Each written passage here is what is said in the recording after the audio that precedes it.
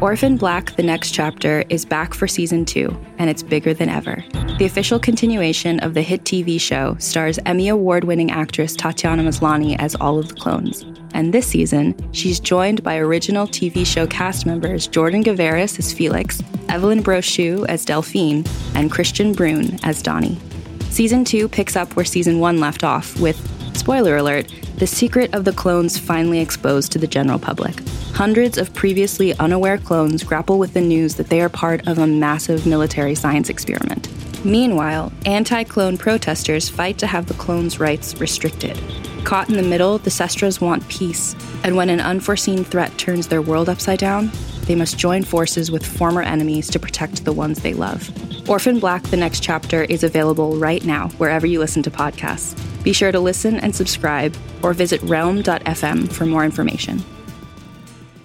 The views, information, or opinions expressed during this podcast are solely those of the individuals involved and do not necessarily represent those of AMC Networks and its employees.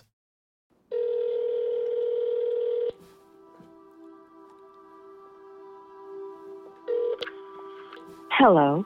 This is a prepaid debit call from Jens Söring. An inmate at Virginia Department of Corrections, Buckingham Correctional. To accept this call, press 0. To refuse. This call is from a correction facility and is subject to monitoring and recording. Thank you for using GTL. And we're back. And we're back. Sound quality okay? Yes, perfect. Okay. So I was saying, my news friend and supporter is John Grisham. Mm-hmm. And he told me that the main reason why sort of the media world is interested in this case is not me at all. It's Elizabeth Haysom. You know, she's Sharon Stone in Basic Instinct, you know, and everybody likes that. And she brought me around her finger, you know. So that's you have to respect that. That's an enormous talent for manipulation. Wow, you know, she is as psychopaths go, she's about the best there is. I know how to pick. Yeah, I didn't mess around with any second-rate psychopath. I got the best psychopath out there. Welcome to The Truth About True Crime. I'm Amanda Knox. This season, I'm looking at a case that has chilling echoes of my own.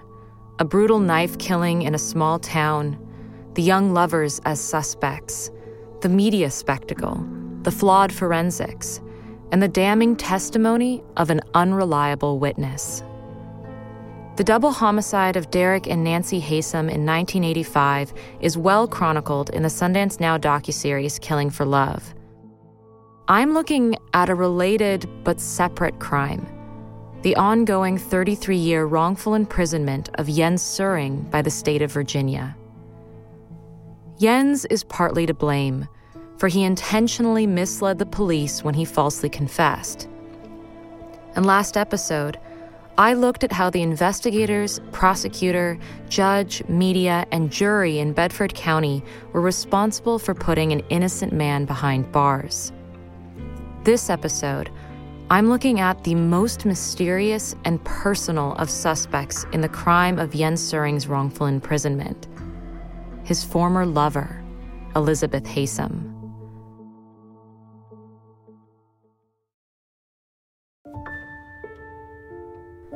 We've already heard about Jens's lies. With Elizabeth, as investigator Chip Harding says, almost everything that comes out of Elizabeth's mouth, us, the investigators, can either prove she is lying or there's highly suspect that she's lying. So we have two unreliable narrators, and they both claim the very same alibi. We know that on the night of the murders, one of them was in Washington, D.C., attending the cinema, ordering room service at a hotel, while the other was putting 429 extra miles on their rental car. Bedford County had a choice about who to believe, and from the start, they chose Elizabeth, who pled guilty to accessory to murder and testified against Jens. Prosecutor Updike relied on Elizabeth's testimony to convict Jens, even while painting her as Lady Macbeth. And it wasn't just the prosecution. It was the media, Jens, even Elizabeth's own family. Enchantress, manipulator, psychopath. I'm highly skeptical of those labels, so often directed at women, which flatten three-dimensional humans into stereotype and myth. I reached out to Elizabeth and told her just that. She wrote me back, but declined to take part in this podcast, just as she declined to take part in the docuseries Killing for Love. Compared to Jens, Elizabeth has been extraordinarily quiet about the case over the last 33 years. And as a result, of almost everyone involved in this case, Elizabeth presents the most question marks. She's a black box, and without being able to see into her head, we'll have to do the next best thing. Look around her from every angle, starting with the perspective of the crime scene.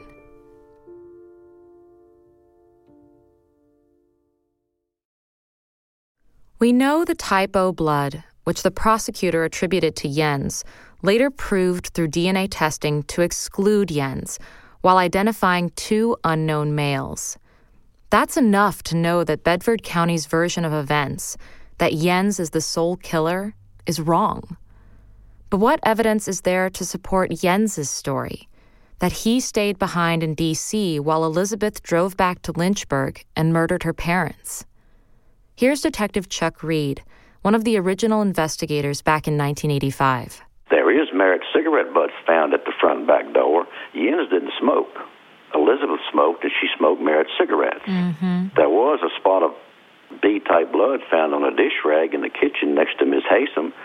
Well, only 10% of the total population in the country has B-type blood. Well, guess who's got B-type blood? Elizabeth. Unfortunately, the sample of B-type blood was too small and degraded to test for DNA 27 years later, so we don't know for sure if it belongs to Elizabeth or not. Chuck Reed also pointed out to me that the bloody sock print that was used against Jens was originally identified as being closer in size to Elizabeth's foot. There are also fingerprints. What we do know is that there is some forensic evidence putting Elizabeth at the scene. For instance, her fingerprints were found there. Jens's were not. That was journalist Bill Sizemore, who pointed out the same thing as investigator Richard Hudson. But she lived in that house. Just because Elizabeth's fingerprints were in the house or because Elizabeth's blood's in the house really doesn't mean anything, because she lived there, and she could have left that at any time. He's right. But that doesn't stop prosecutors from using such evidence in court.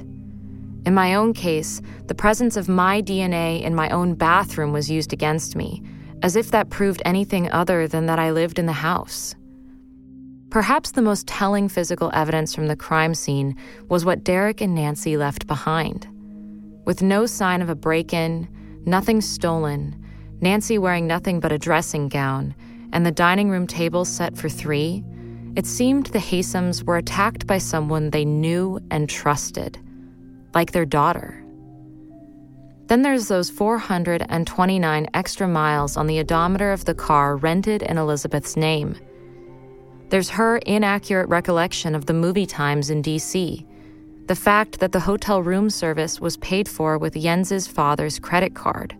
And of course, there's the whole fleeing to Europe thing. As Detective Ricky Gardner said in a later interview, an innocent person doesn't run. He was talking about Jens, but Elizabeth fled the country too. That stuff, you start at circumstantial evidence, but you just start thinking about all that and just letting it add up. But the thing of it is, circumstantial evidence can be just as strong as direct evidence if you have enough of it. But that's basically it with her. None of this is definitive. No one, to this day, can say they caught Elizabeth Haysom red-handed.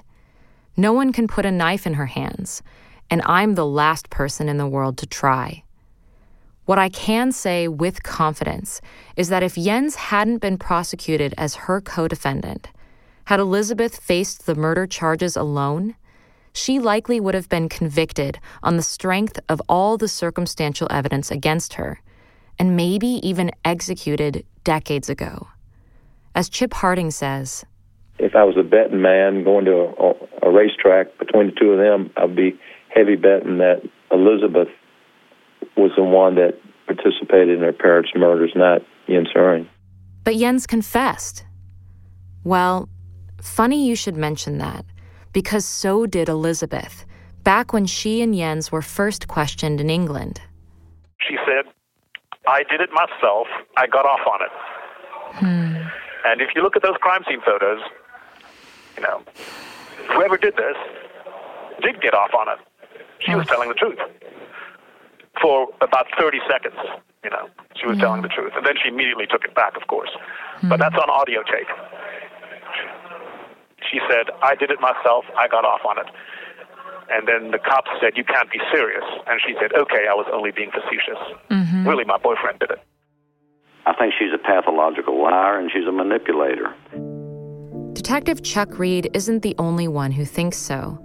Flip-flopping and obliqueness are defining characteristics of Elizabeth's testimony over the years. Here's journalist Sandy Hausman. I don't have a positive impression of Elizabeth. I think mental health professionals have questioned her veracity. Her own relatives have said that she had a propensity to lie. And of course, she and Jens had a little phrase that referred to this tendency she had to deceive. They called it POTs, perversions of the truth. In his book, A Far, Far Better Thing, Jens says Elizabeth's POTs extended to all sorts of things, big and small.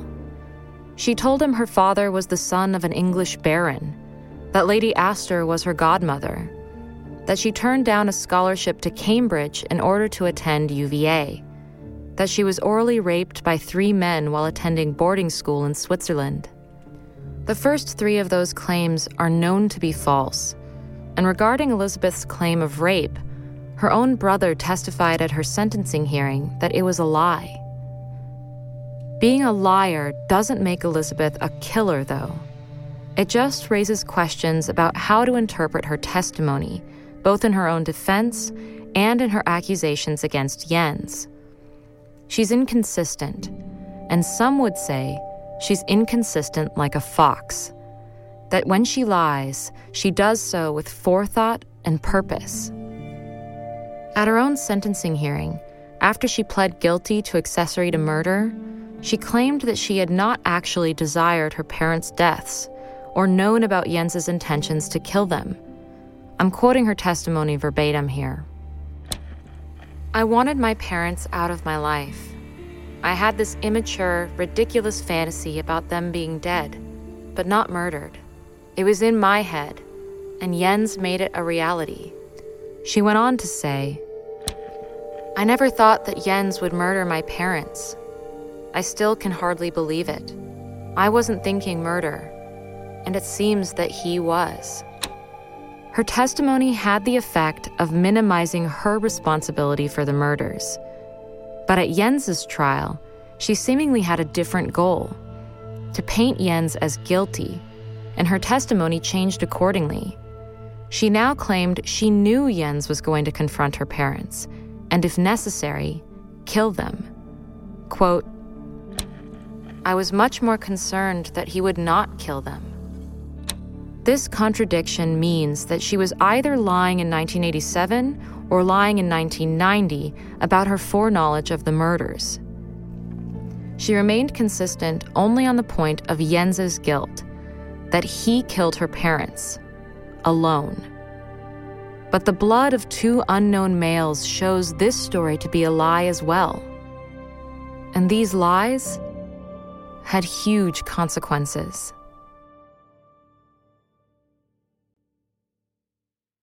I understand, of course, that the primary victims in this case are Derek and Nancy Haysom. But that's not the only life that Elizabeth took. She had an opportunity to tell the truth at my trial in 1990, because she had already been sentenced, and they could not bring further charges against her because of double jeopardy. She was safe. So she could have gotten up on the stand at my trial and told the truth. And she didn't. She lied, and that's cost me, since my trial, 28 years, coming up on 29 years since my trial. And nobody, there's no way to hold her accountable for that. But I think it's important to recognize that she took a third life, and that was mine. Elizabeth has remained mostly silent about the case since she and Jens were locked away, with a few notable exceptions. In 2011, when Jens was up for parole, she wrote a letter to the Associated Press, putting forth a message that was loud and clear. Quote, "If he were innocent, if he were in any way not guilty, I would shout it from the rooftops. The bottom line, however, is that we are equally responsible for the murder of my parents, and we both deserve incarceration." And the next time Jens was up for parole, in a newspaper interview in 2016, she actually admitted that she lied at her own trial and at my trial in court on the stand, and that's perjury. So this is not me making an allegation. She's admitted this. This was in the Richmond Times-Dispatch. Elizabeth admitted that she had lied on the stand about the motive for the murders, but she stood firm on the by then hotly debated issue of Jens's guilt. Quote, "I feel like there's this juggernaut of propaganda, and things are getting further away from the truth. He was there because he was angry, and because of me." Her public outcries had the predictable impact. Jens was denied parole again and again. And then Governor Terry McAuliffe punted the Jens Suring problem to his successor, the current governor, Ralph Northam. What does Elizabeth mean, that things are getting further away from the truth? Why does she seem fixated on keeping Jens tethered to these murders, even as the evidence against him falls away? I don't know. I honestly don't know. And I think "I don't know" doesn't get enough credit as a reasonable answer to such a difficult question. But "I don't know" is also unsatisfying to many, if not most people. And so we come up with our own answers. We try to pin Elizabeth down. She's a pathological liar. She was a heavy drug user. The sexuality. As psychopaths go, she's about the best there is. Jens met the devil. It's like, my God, this girl's nuts.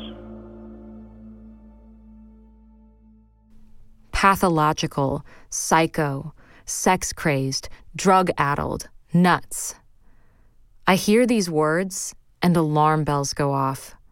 I know how easily these labels are heaped on, how sticky they are, and how absolutely wrong they can be. I asked Jens about these labels because he applies them to Elizabeth too.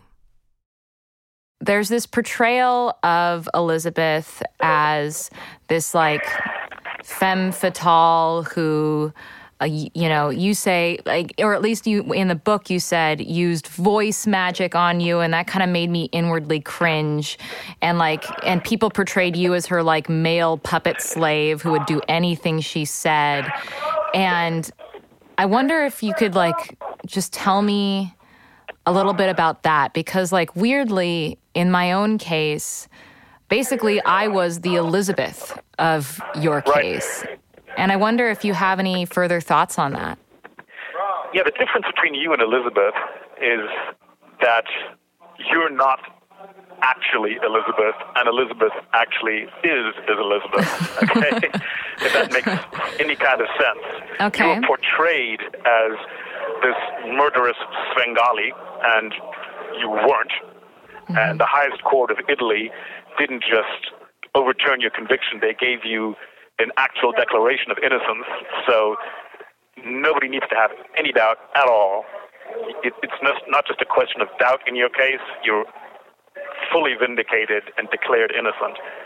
And that's, the exact opposite from Elizabeth, who, does have an enormous talent for manipulating people. There's no question.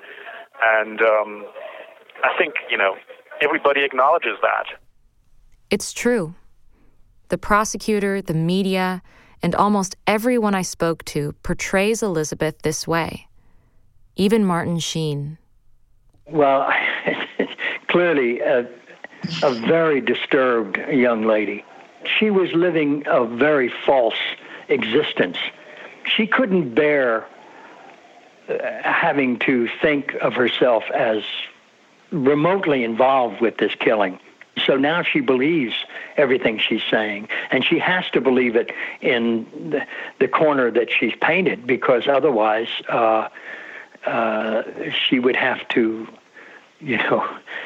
go completely mad with what she's done. I mean, she could have saved Jen's life like he was trying to save hers in a way that is so profoundly tragic. And she could have saved herself, at least spiritually, if she had been able to come to grips and accept the possibility of leading an honest life after the fact. It makes me uncomfortable when people assume to know what Elizabeth is thinking and feeling. Jens does it too. I know now that Elizabeth never loved me, and I don't know whether she's capable of love because of her mental condition. She's been diagnosed with a particularly severe case of borderline personality disorder, and I've read a lot about that, and most experts think that people with borderline personality disorder really aren't capable of love, because it's an attachment disorder. They're not able to form real attachments with other people. That's their issue. That's the problem.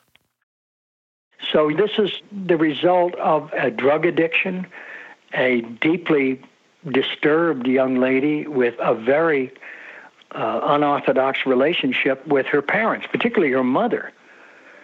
And she never came to grips with that. And she's never come to grips with who she really is. So it's a double tragedy. There are 4 lives totally destroyed. Well, not totally, because Jens is very much alive and growing still in his humanity. But she could not accept her inhumanity.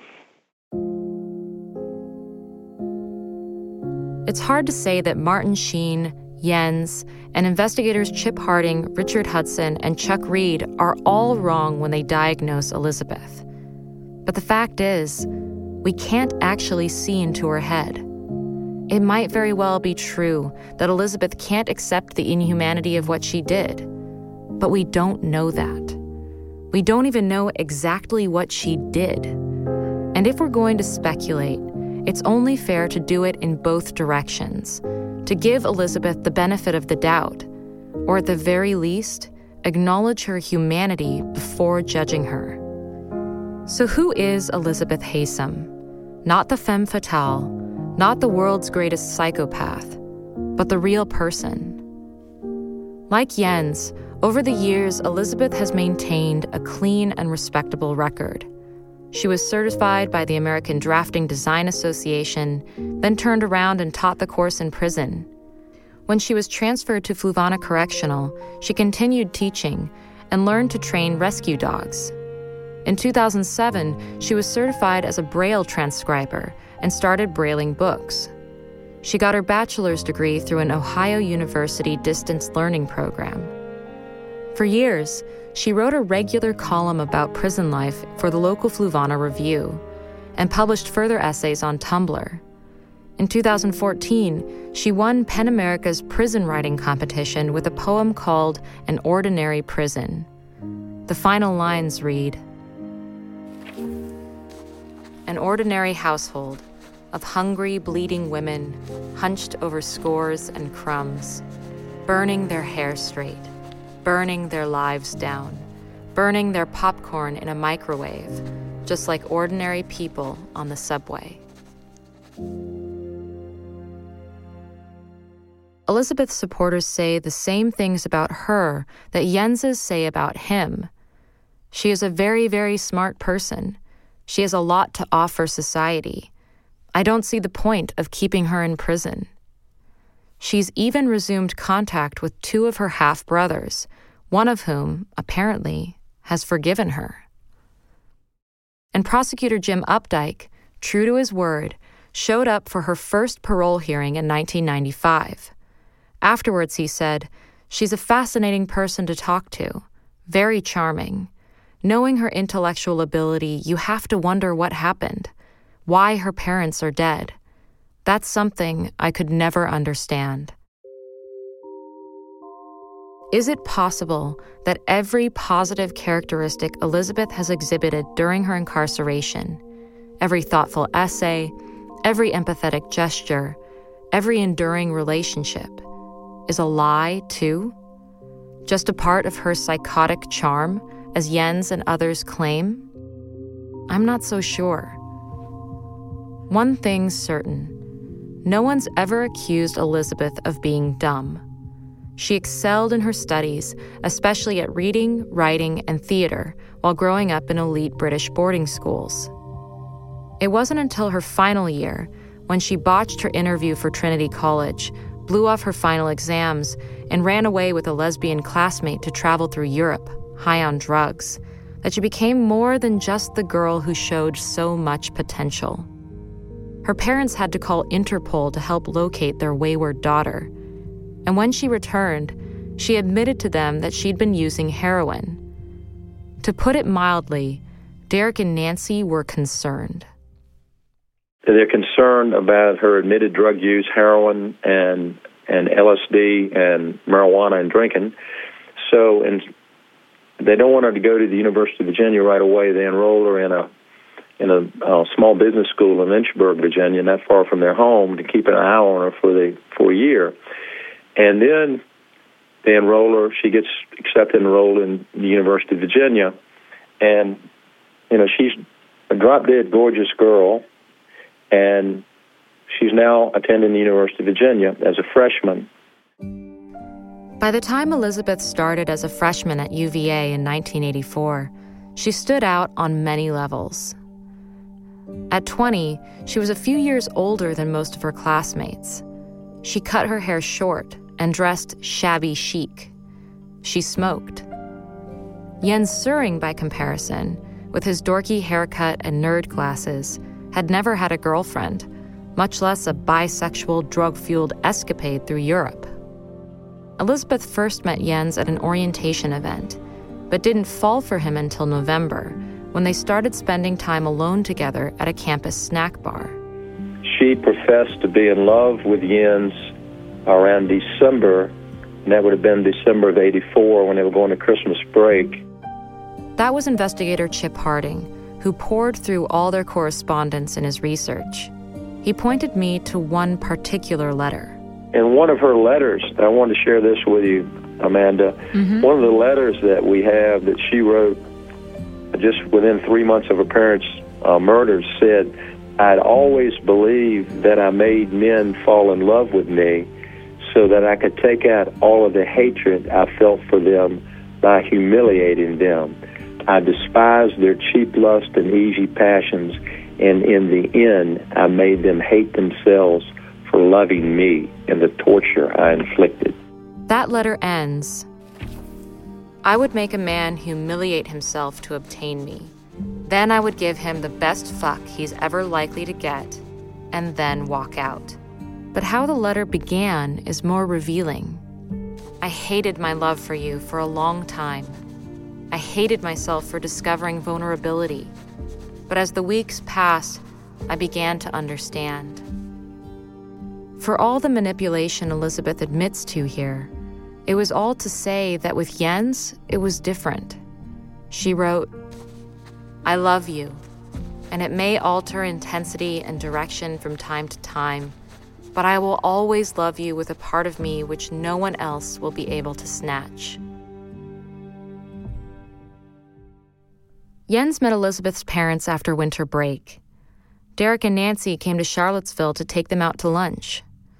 A week or so later, the Hasems told relatives about how they were worried that Jens wasn't good enough for their daughter. But if they didn't like Jens, there was an even stronger antipathy towards them from Elizabeth. In one of Elizabeth's letters, she writes, "Would it be possible to hypnotize my parents, do voodoo on them, will them to death? It seems my concentration on their death is causing them problems. My father nearly drove off a cliff at lunch. He nearly got squashed by a tree when he got home, and he keeps falling over. And my mother, drunk, fell into the fire. I think I shall seriously take up black magic. We can either wait till we graduate and then leave them behind, or we can get rid of them soon." It was only a few months later that Elizabeth and Jens rented a car and drove to D.C. for a romantic weekend that would be anything but. Whether or not Elizabeth wielded the knife that killed her parents, we know she fantasized about their deaths. Detective Chuck Reed. It was a whole lot of circumstantial evidence came out as far as she was concerned. I mean, from friends and plus family members on how much she despised and hated her mom and dad, and she wanted them dead. You know, we just continuously heard that, even from some later on down the road, once they were interviewed, some students from UVA would talk about that numerous of times, and one girl said just thousands of times. That's all she talked about, how much she hated and despised her parents, and she wanted them dead. And we never heard that out of Jens Soering. This wasn't your run-of-the-mill adolescent angst. That level of hatred has to come from somewhere. Investigator Richard Hudson pointed me towards her father.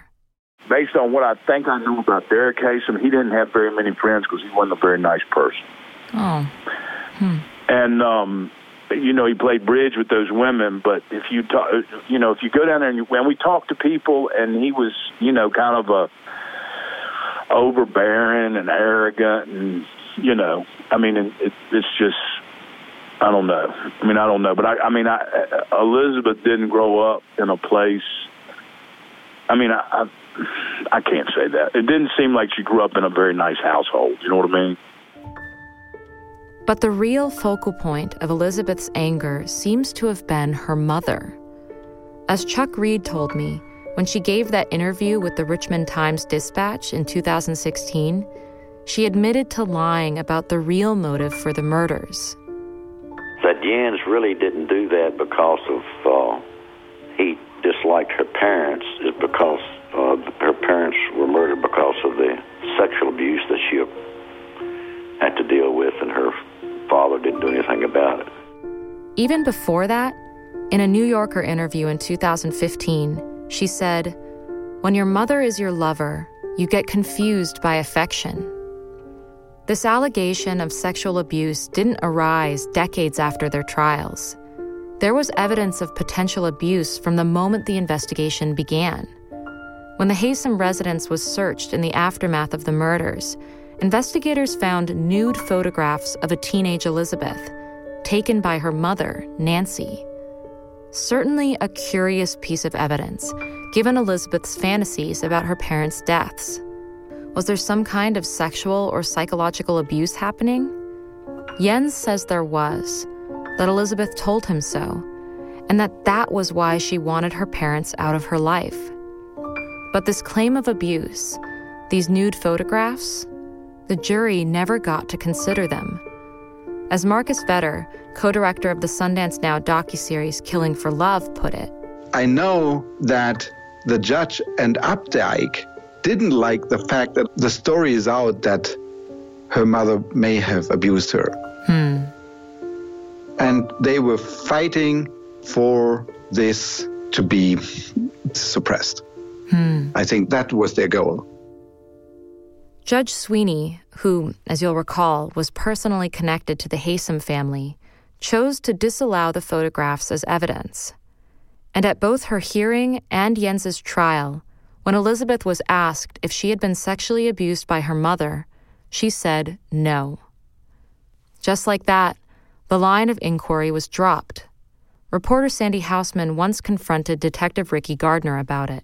I asked him about the allegation that Elizabeth was abused by her mother, sexually abused by her mother, and he said, well, yeah, she said that her mother had fondled her and tried to have a sexual relationship with her, but that didn't have any bearing on this case. I was just like, really? Would it have affected the trial? It's hard to say definitively. The Haysom family was well respected, and Bedford locals would have been devastated to learn that Nancy abused her daughter. But they also might have been more comfortable thinking of Elizabeth as the murderer. For the record, we don't know whether this allegation is true or not. We know that Jens says Elizabeth told him about it prior to the murders. We know Elizabeth, in all her unreliability, denied it in court and later admitted it in interviews. But we also know that whether it's true or not, Jens believed. I think why he took the blame and why he lied and why they fled and he helped her to flee is because he thought, wow, my girlfriend was abused by her mother. He believed it deeply. That's the reason. Because otherwise he would have thought that she's a monster. But if she was abused, then she's not a monster, then she's a victim. And what about Elizabeth? Assuming she did participate in her parents' murders, how do we view her morally if we know she was abused by her mother? It would mean that her actions, at least in regards to the murders, were not random and psychotic, but deeply personal and provoked. It would mean that if she was ever a danger to anyone, it was only to her parents. These are all useful, worthwhile questions. But again, ultimately, when it comes to Elizabeth, we're speculating. I have to stress that this is all guesswork because Elizabeth hasn't chosen to speak with us. In a Fluvanna Review piece entitled The Right to Remain Silent from 2007, she wrote, "Why not just speak up? I do. But frequently I have found that to keep things moving forward and not fossilizing in emotional tar pits, it's best to suck it up, turn the other cheek, and bite my lip. I don't have to complain. I don't have to give voice. I don't have to add to the talk. There is power and majesty in silence, and it's a shame we don't value it. After all, with so many exercising their right to speak, who is listening?" Elizabeth, if you ever hear this, I'm listening, and I'm still eager to hear you out. Whatever really happened in Lynchburg, Virginia in 1985, I don't think you're a monster. And if it were up to me, I'd parole you right now. Hi, listeners. Amanda Knox here, host of the podcast, The Truth About True Crime. If you're a fan of our show, be sure to check out Season 2 of Sundance Now's original audio drama, Exeter, now available on Apple Podcasts, Spotify, or wherever you listen. Picking up where Season 1 left off, Detective Colleen Clayton, played by Jean Triplehorn, and her partner Pruitt, played by Ray McKinnon, follow a trail of confessions that lead them back to Exeter's most infamous unsolved crime, the brutal murder of two teenage lovers. Colleen and Pruitt must fight to maintain order as the renewed investigation rips open 8 years' worth of old wounds in their small southern town. Be sure to subscribe so you never miss an episode. Parole, right. Elizabeth pled guilty to accessory before the fact, which she had a plea agreement with the prosecutor. She was given 45 years on each, and she will be mandatorily released, I think, in about 11, 12 more years. She will be released in her 60s unless they decide to parole her earlier. And it's my understanding she has a very good record in the penitentiary also, and she will go back to Canada It's my understanding there are people waiting to help her if she is released to parole and goes back to Canada. There's a place for her. I don't really view, to be honest with you, either one of them as a threat at this point in time after all these years and the way their records have been, in the system. I asked Jason Flom of the Innocence Project the same thing. I mean, everything I've read and everything I've learned about this case certainly makes it seem like she was culpable for this. Has she paid her debt to society? It's hard for me to say no. I mean, how much time is enough? Right. She, she's also been in for over 30 years. We're supposedly a nation of second chances. So that's a hard one for me. I mean, I've become so close to Jens. I consider him a close personal friend. And, I am, it's hard for me to be totally objective about her because of the role that she played in his wrongful conviction. But then again, she's a victim of her own circumstances, too, because from everything we know, she suffered pretty terrible abuse at the hands of her parents. And so, I can't walk a mile in her shoes either. But there's no winners in this case. It's all bad news. I know how long a year in prison is. I've felt that personal cost. 30 years in prison constitutes so much loss and so much change. It's an unpopular position, I know, but at a certain point, it's just cruel. Enough is enough. All that remains is the truth. Elizabeth owes it to Jens, to her family, and to Lynchburg to identify those two unknown men and clear Jens's name. But we don't need to hear the truth from Elizabeth to do the right thing for Jens. There's an all too common difficulty here. Exonerating Jens would leave these murders technically unsolved. There would be no killer of record according to the justice system. For there are common cognitive biases that we all share, and those biases are working against Jens as he faces the bureaucracy of justice. The structure of the system we've built shapes our decisions, steers our actions, and sometimes it leads us to imprison innocent people. One way of looking at the case is that, Elizabeth was this Svengali-type person who somehow manipulated me into committing a terrible crime. It's not what happened. It's not what it even felt like at the time, right? The lack of control, to me, comes in at a different place. If Virginia had not had the death penalty, if Virginia had only had life imprisonment, then she could not have come to me and said, if you don't help me, they're going to kill me, right? All she could have said to me is, if you don't help me, they're going to put me in jail. And if she had come to me and said that, I would not have said to her, all right, let me take a rap for you. I would have said to her, okay, honey, I'll visit you every weekend, right? Next time, on The Truth About True Crime, we'll be looking at our final suspect in the crime of Jens's wrongful imprisonment. Us. In the meantime, be sure to check out the Sundance Now docuseries, Killing for Love, at sundancenow.com. And please subscribe, rate, review, and share The Truth About True Crime.